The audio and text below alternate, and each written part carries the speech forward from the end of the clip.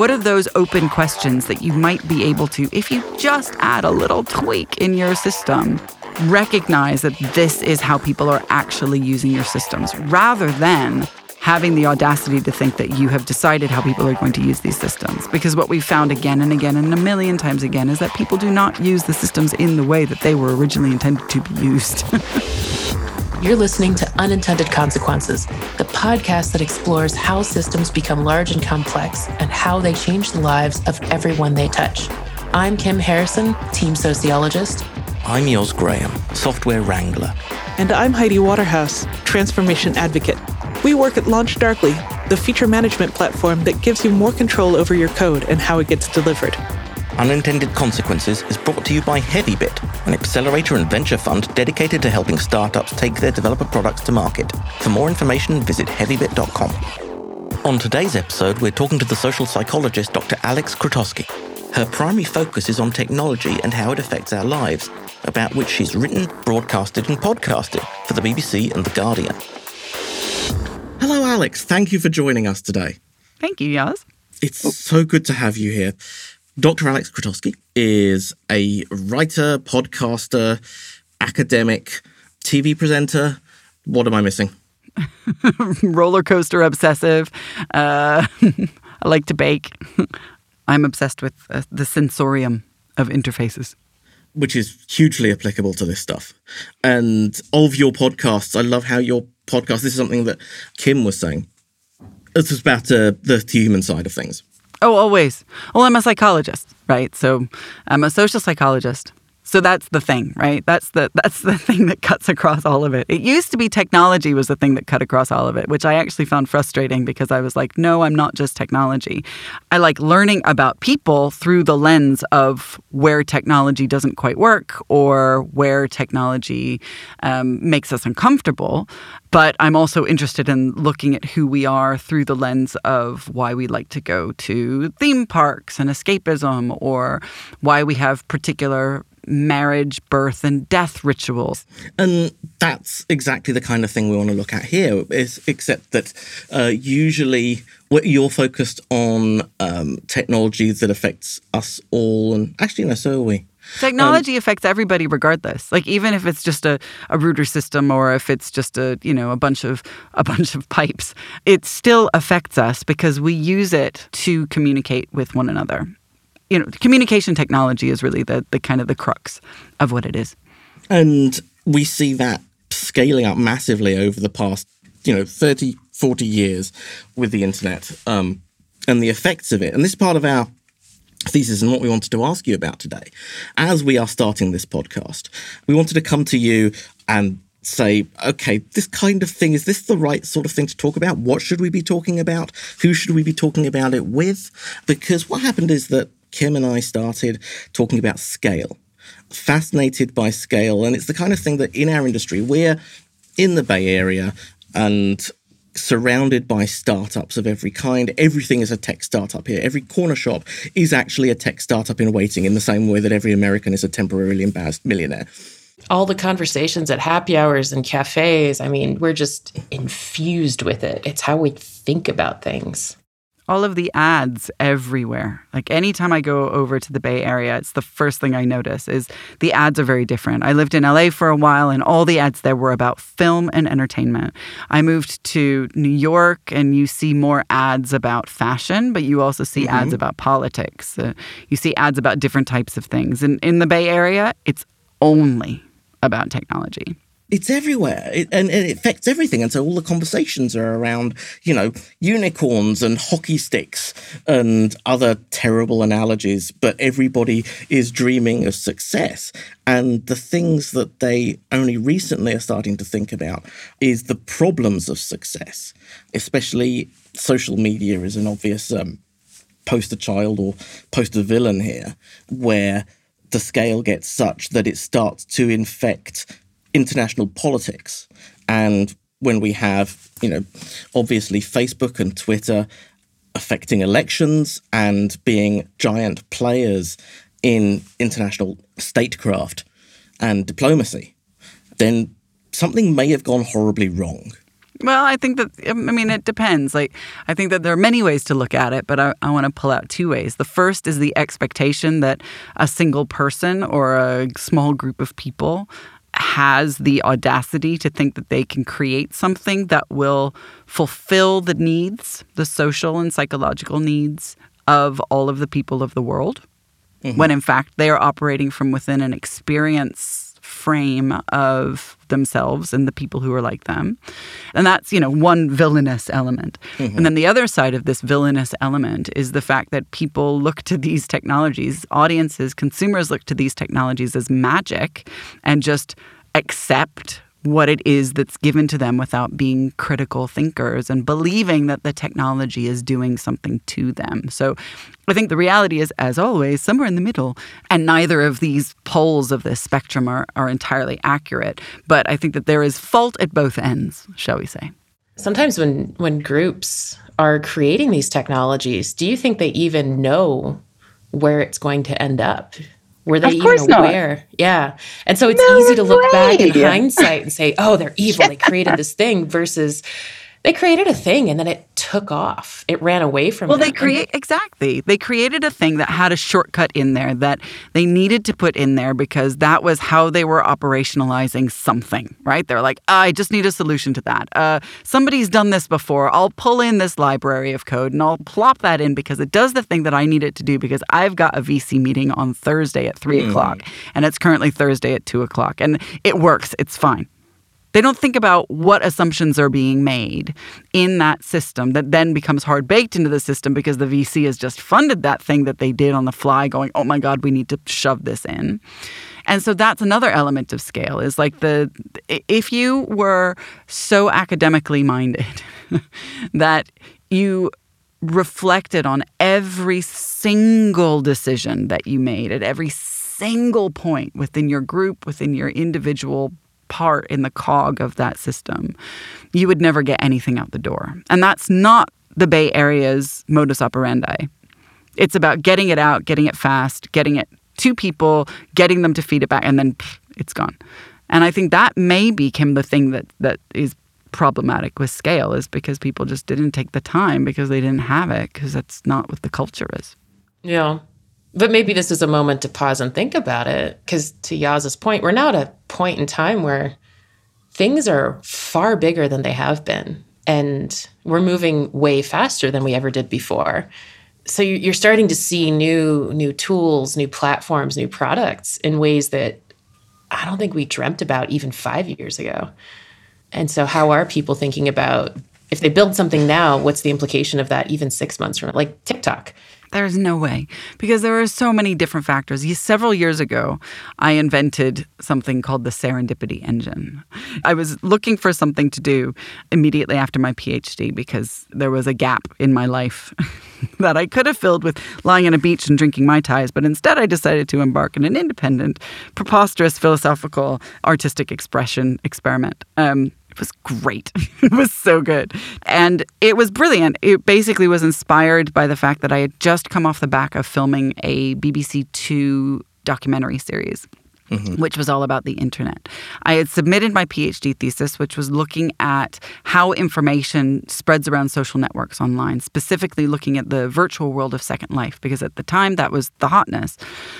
And when I started, there were 3,000 people. And by the end of it, when I was attempting to do social network analysis of it, there were 15 million accounts. And that was a very painful moment in my life.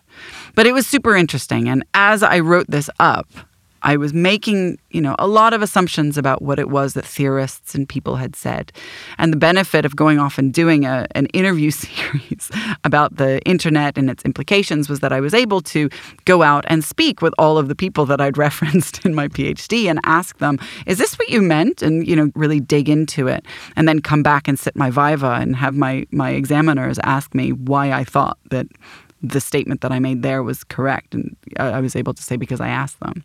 But in addition to getting confirmation from all of these people that my ideas that I had researched were at least in line with what they were talking about, the thing that they were all talking about at that moment in time was serendipity. It was such a big thing around 2009, 2010. It was when Eric Schmidt had said, we want Google to be a serendipity engine. And he defined that as providing the answers to questions that you didn't even know you already had. And these are some of the solutions that people are attempting to create, not fully understanding what it is that these things that they are trying to define actually are.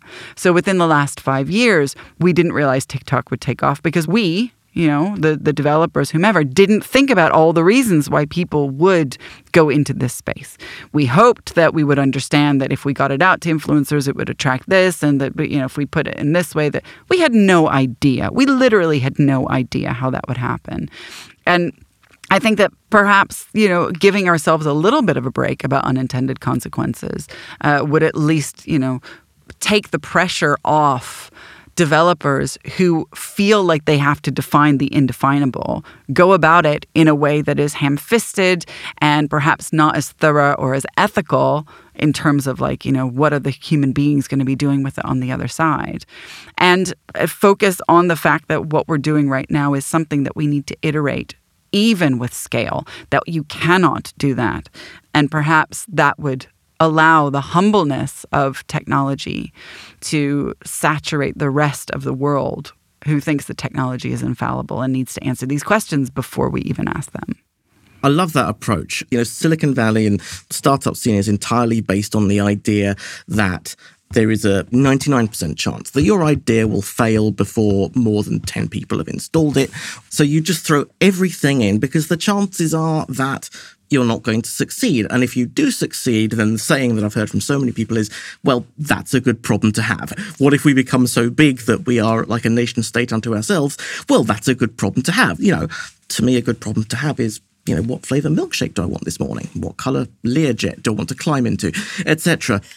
But I love what you said there, which is say, no, look, you've still got to have the boldness. You've still got to be able to experiment and innovate without too much fear, but be ready. The moment that you see that something is going wrong, have some tools or some way of dealing with it so that you're not just sticking your fingers in your ears, because there are some of the problems that we did see coming in advance. There's the interview with Jack Dorsey a few months ago that had a whole bunch of people I know up in arms, was, Dorsey saying again that nobody could have foreseen the kinds of problems that we are having. And a bunch of us who've worked in social media for many years were going, no, we were yelling at you. We told you this was exactly what was going to happen. And of course, we didn't know this was exactly what was going to happen. You probably sound like conspiracy theorists. Oh, probably, yeah. All the same this is a problem. Critical voices, the kinds of naysayers from the outside who tend to be blocked out anyway. You've got to let the haters hate, as it were. So, what kinds of things would you like to see innovators and entrepreneurs take on for this? Well, first of all, I do think being humble is not something that's rewarded necessarily. As you say, it's hockey sticks and unicorns that are rewarded. So that requires a bit of a culture shift. And, you have to be bold if you're going to go out there and ask for money or somebody to have faith in this crazy thing that you've spent all of your time over the last however long creating. But humbleness to recognize that you do not have the answers, especially if the things that you are trying to solve for are human, right? Humans are very complicated. And I'm saying this as a psychologist. And this is a field that I've even find problematic at times, because we do also try and put people into boxes. The number of instruments that we call like questionnaires and stuff, we call them instruments. The number of instruments that exist to tackle emotion, right? There are like 500 different ways that you can ask somebody if they are happy or sad. And each of them has been more or less successful to the degree that they have been published and are being used and people can buy them. Recognizing that even people who have been studying this their entire lives at times have to stop and turn around and say, nope, we really don't know how to measure this. Recognizing that sticking a 1 and a 0 onto it is actually not going to be a solution. So first of all, I think that that's really important. And that's I'm begging. I'm genuinely begging, because I've spent years talking with people about that. I'm begging people to be a little bit more humble and recognize that human beings are not machines and we are not things that can be adjusted and remanufactured. Heck, just read Dr. Frankenstein. Yeah, I mean, go back, mold something out of some mud and realize what's going on. I recognize this is hubris. So it's something that it is fundamentally humble. Secondly, what I would not recommend, but I also kind of, would, is get somebody in to ask those difficult questions like, why is it that you've decided to do something, to put that code in that way? I live with somebody, my darling partner is coding at the moment, and he's loving it, and he's creating something that's absolutely wonderful. And I keep interrupting him and saying, well, why did you put that bit of code? Why did you set boundaries around that bit there? And he's internally frustrated with me because he's like, I just want to get the damn thing done. But at the same time, my persistent sort of badgering about why did you set the boundaries around that? Why have you decided that that is what is, your definition of a table is, or that your definition of a user is this? Why have you done that? Because my persistent badgering is just simply, I'm not asking him to change anything, just to think about, right, oh, okay, that's right. There are ways to think differently about this. And so I wouldn't hire somebody like that because I know that it would drive people crazy. But I also would hire somebody like that because I recognize that that's actually a really important position within these types of development environments, especially if these are the types of questions that you're trying to solve for. Yeah, and it's the kind of thing that engineers take a somewhat bitter joy, as it were, in realizing that there's a whole series of blog posts by different people that use the name template, falsehoods programmers believe about X. Absolutely. I love them. Yeah. Because it's like, wow, this for me, it's a view into minds that I don't know. I'm not a developer. I'm not an engineer. I'm not a programmer. But I talk a lot about their output all the time. And for me, it's really nice to see people reflecting and saying, oh, I have thought in this way. Now I think a little bit more differently.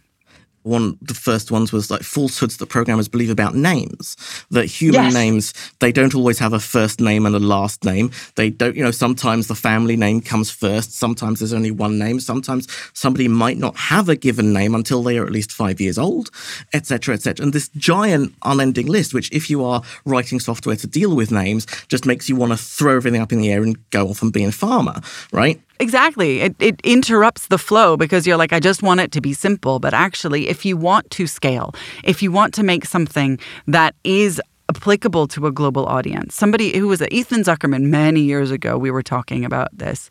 He was saying, the idea, and this is such an old school criticism, but I guess that this is probably the seed that started me off on this path. He said, why on earth should a representation of a desk with a blotter and files and pens and those folders on it be relevant to, a Swahili farmer who has never sat at a desk? Why are you asking these people to represent the world or adopt a representation of the world that's forcing them to learn a brand new language while they're doing it? Don't. Yeah. Do something else. It's fascinating. These are exactly the kind of analogies. Unfortunately, we don't realize the languages that we have grown up with, that they are actual languages, right? That there may be differences, right? We think about, oh, look, we represent save as a floppy disk icon. That's what we do. And then, obviously now we have people who are coming into the workforce who are going, what is that thing?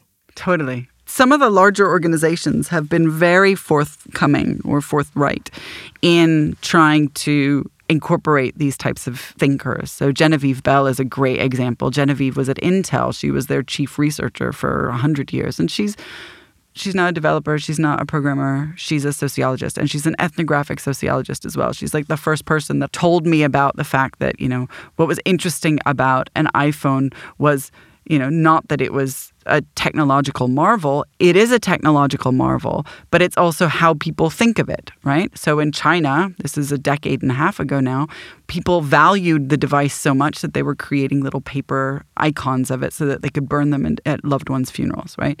Wow. She did research through Intel where she asked people to take all of the objects out of their cars, and talk about each of these things. And in that way, she discovered the value of, in Chinese cars, they always carry around a red envelope just in case they need to pop into somebody's house and give an offering, some kind of money offering that is given in a red envelope. So there's always in Chinese people's cars, there's a red envelope. So how can you build that into a technology? And then she said, you can't do that with an iPhone. You cannot ask people to open up these technological devices in the same way that you would with a car and sort of pull out the folders of pictures and pull out the folders of contacts and talk through each of them. We have to think about these things in a different way. Now, that opened up Intel to thinking about lots and lots of different things that, may not have resulted in a single product, but permeated through how they thought about those products, which allowed them to go globally in a way that perhaps one aspect of the technology that was developed didn't speak to us and we didn't even know it was in there. But the fact that it was incorporated into that piece of technology meant that somebody else adopted that technology. And sure, they had the money, they had the resources, they had the time, they had the ability to have that department as well. But bringing in somebody like Genevieve was, I think, such a smart move on the part of that large organization. Microsoft has done it as well. They've got entire research departments in Cambridge in the UK, where the technologies aren't necessarily that are developed, or the ideas that are developed within those research units aren't necessarily going to come in to the day-to-day technologies, but the thinking is. Even the fact that thinking is happening within the organization, it might be extremely irritating when you've got to get a product out, but just even to be made aware of that kind of thinking is essential. So it sounds like this is a great answer to one of the questions that we have for you today, which is, who should we be talking to? Both Genevieve Bell specifically, but also the sociologists and ethnographers who work at these companies and who look at the ways that humans use technology, and that it sounds like there's very much a kind of refusing to fit into boxes thing there, right? In the depends on which box you're talking about. Mutating to fit into the box, right? There's no junk drawer in an iPhone, right? You've got to, everything you save has to be a photo, or it has to be a text message, or it has to fit into very specific document types. There's no glove compartment where you just throw stuff in. And so what happens is people end up, I'm sure I've seen loads of people do it. I've done it myself, is you take photographs as aid memoirs or other kinds of things as the fastest way to either remember something or communicate something with somebody else. And I'm guessing that this is exactly the kind of thing that, some of the kinds of things that they research. Yeah.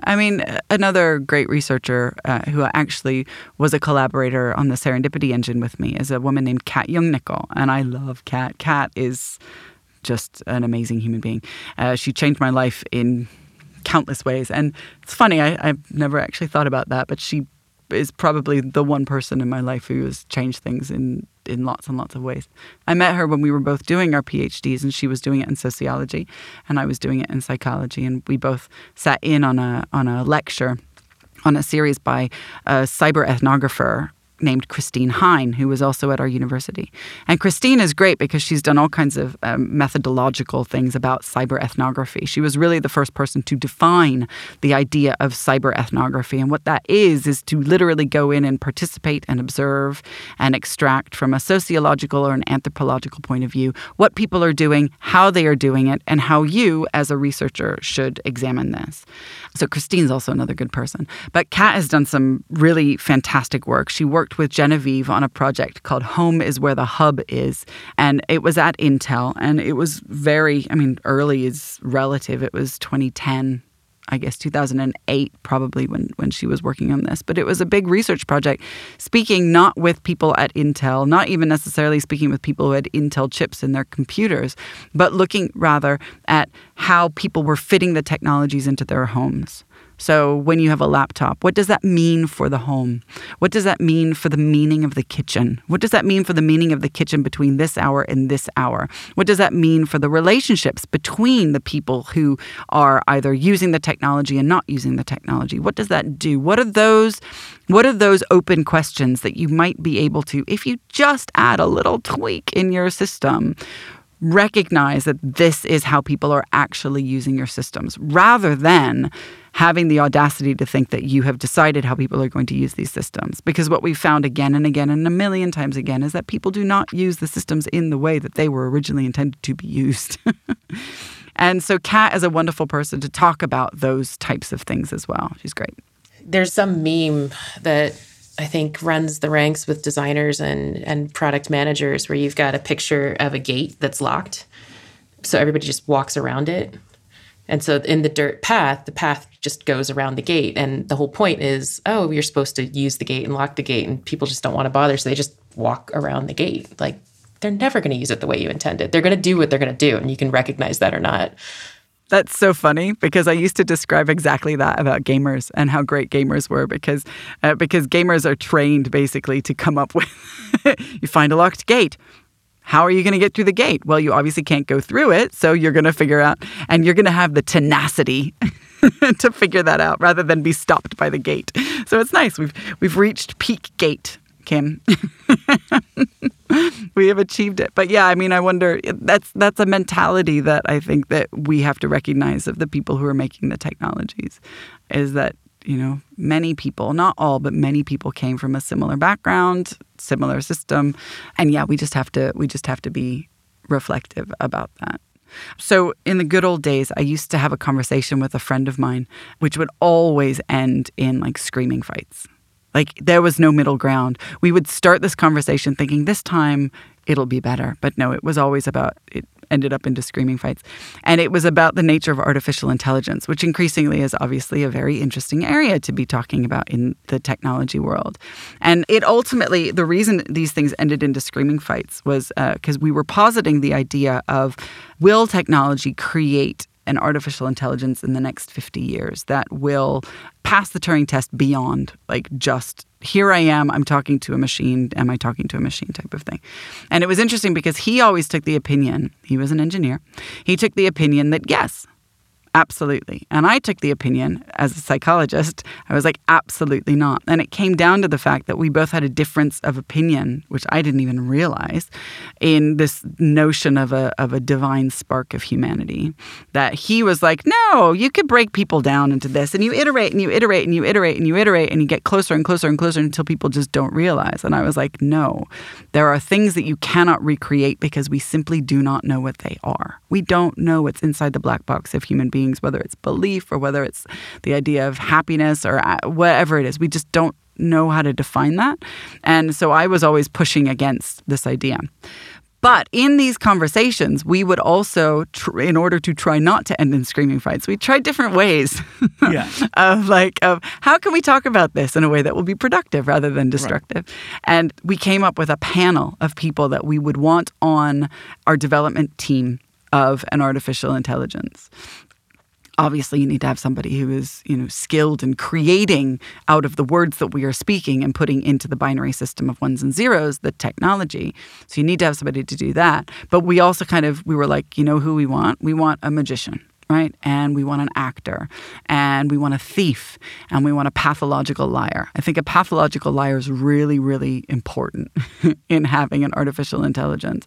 And it was these people that you want to talk to if you're thinking about scaling, because these are the people who are thinking very differently about how to mess with your technologies and how to break them. They have insights into human capacities that those of us who are not in those categories do. Either they're trying to recreate, or they're trying to bamboozle, or they're trying to swindle, or they're trying to get around. And so they understand different elements of human that perhaps we would not if we're just looking at human straight on and trying to solve for it. That's brilliant. This makes me think of, at Launch Darkly, in what we do, we talk a lot about chaos engineering. And it's exactly this, but in a very technical sense. And so this is the human side of chaos engineering. How is that data being used? How is that information being shared? Is it secure? Are people clicking the pathways the way you intend them to do? Are they... I mean, this is like human chaos engineering. It's also about, as you say in your analogy with the gate, in that sometimes we don't even think of which questions to ask. We might look continually at, well, are people clicking the answer to this the right way? Are they clicking on the forms the right way? Without saying, what if the question the form is asking is completely wrong? Absolutely. What if you're not actually putting up a form? What if you're gathering the information in a way that is far less direct? Thinking in that adversarial way, right? Of saying, look, the best way to get the most honest answer is not to ask the question. It's to watch. It's to do things another way that gives you something. Because when people have to think about answering a question, they're already in some ways being dishonest. And this is also about how you slice data, right? Because ultimately what you're talking about is you're talking about data points, capturing individual data points from individuals. But there are different ways to do that, right? There are different interfaces. And this is where I come to my interface obsession. Somebody who I love is a composer in the UK named Nick Ryan. And I was very close with Nick several years ago. And he was creating the most fantastic just ideas. He worked on the audio binaural sound design for the iPhone game Papa Sangre, which was a game that was completely in darkness and that you could only navigate using headphones and just sound. That was the only way you could navigate it with your thumb. And Nick also worked with some people. He's done all kinds of crazy things where he's created instruments out of the covers of magazines, like, just simply the thickness of the print, right? There are different ways, there are different inputs where you can get information. So, for example, in scientific inquiry, I'm sure many people have heard about the idea of like sonic data, but using it in physics, right? Getting the sound of Cassini. What is the sound of Cassini coming back? Okay, right, great. Now we can hear that.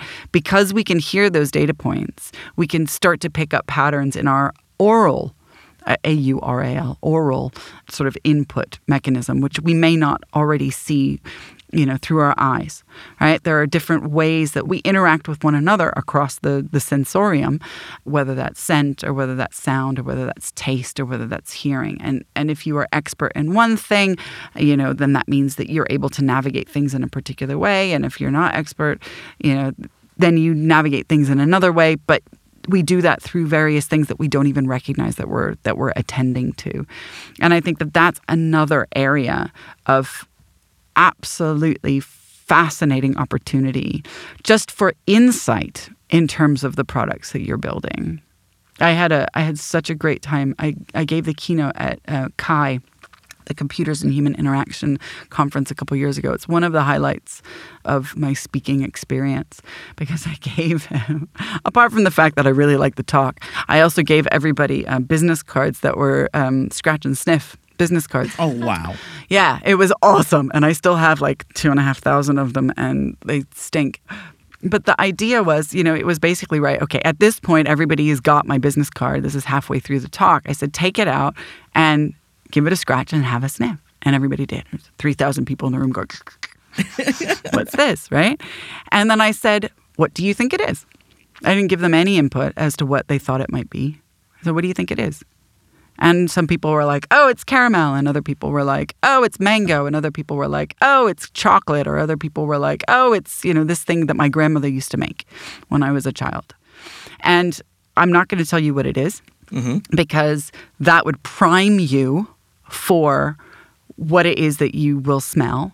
But through that experience and through other research that I've done with some scent designers, I discovered that scent is a nostalgia machine. Right? How can you take that knowledge of the fact that scent, which is extremely difficult to create precision on, right? Just like human beings, how can you take the knowledge that scent brings in all of these different memories and qualities and elements to hook onto a single moment of an individual's past that then allows them to make sense of the data that you are giving to them, the scent that you're giving to them? How can you translate that into digital technology development process?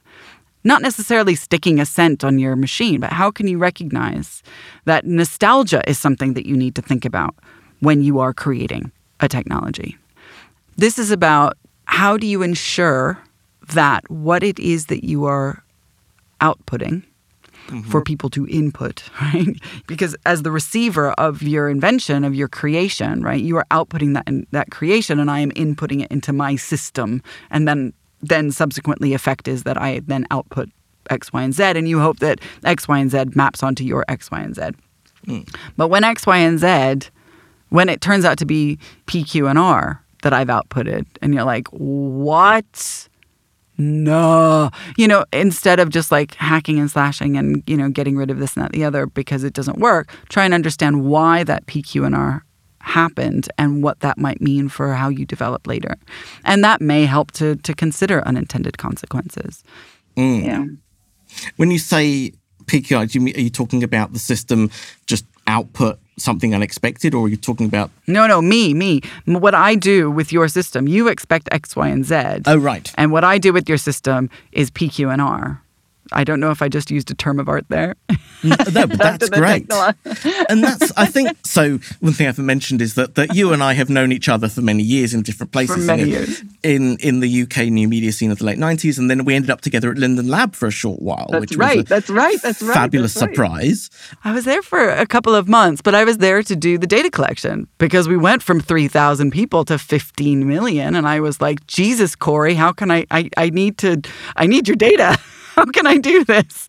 Please. Oh my God, I completely forgot about that. I remember that. I think you told me one of my favorite bits of computer ethnography that you'd seen in Second Life, which was to do with how people who live in different world nations react to each other in virtual worlds, especially like personal distance, interpersonal distance. So people who live in different societies, you see their avatars keeping different kinds of distances. And what we found was like some people from certain countries seem to have no concept of personal distance and will just go straight up to like millimeters away from somebody else to talk to them. At which point the person they're talking to, who is from a different society, stands immediately, reactively takes a few steps back, and then the other person steps forward, and they kind of just move horizontally across the whole landscape, during a conversation. And the ways that the physical or the real world intervenes in these totally unexpected ways. Absolutely. That was the reason I went back to university and did my PhD. That was exactly the reason. It wasn't that dance. It was about real money transfer. It was reading Julian DeBell's Rape in Cyberspace from The Village Voice in 1993.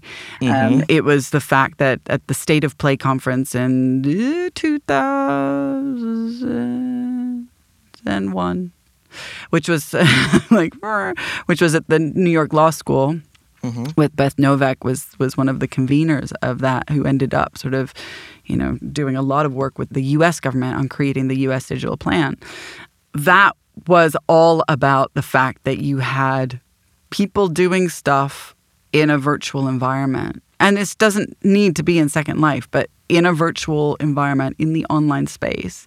There was nothing particularly at that time that was tying them to the offline space. There was nothing on the internet. You could be a dog. You could be as Sherry Turkle described, you could be a swarm of bees. It didn't matter. It did not matter. It was a place of exploration. And yet we insisted on creating judiciary systems and penal systems and all kinds of other economic systems that were exactly what we knew already. We imported those things. Literally, we picked them up and we plopped them down and we imported them wholeheartedly in their entirety, and we didn't even play around with that. And I was like, what is this about human beings? This is so interesting. That whole nature of how human beings are not different people online. We are extensions of ourselves online as we are offline. But I mean, that's why I'm obsessed with the fact that you have to think about the human being, right? You can't just create solutions in a vacuum. You have to recognize that the people that you're dealing with are really messy. We're messy humans. Thanks for listening to this episode of Unintended Consequences. Our interview with Dr. Alex Krotowski continues in the next episode, where we discuss ethics, accountability, and the standard metric tomato. To help us observe how the unexpected success of a project can adversely affect the environment around it, please give this podcast a 5-star rating on iTunes and promote it to every single person you know. You can learn more about LaunchDarkly at launchdarkly.com/podcast and follow us on Twitter at LaunchDarkly.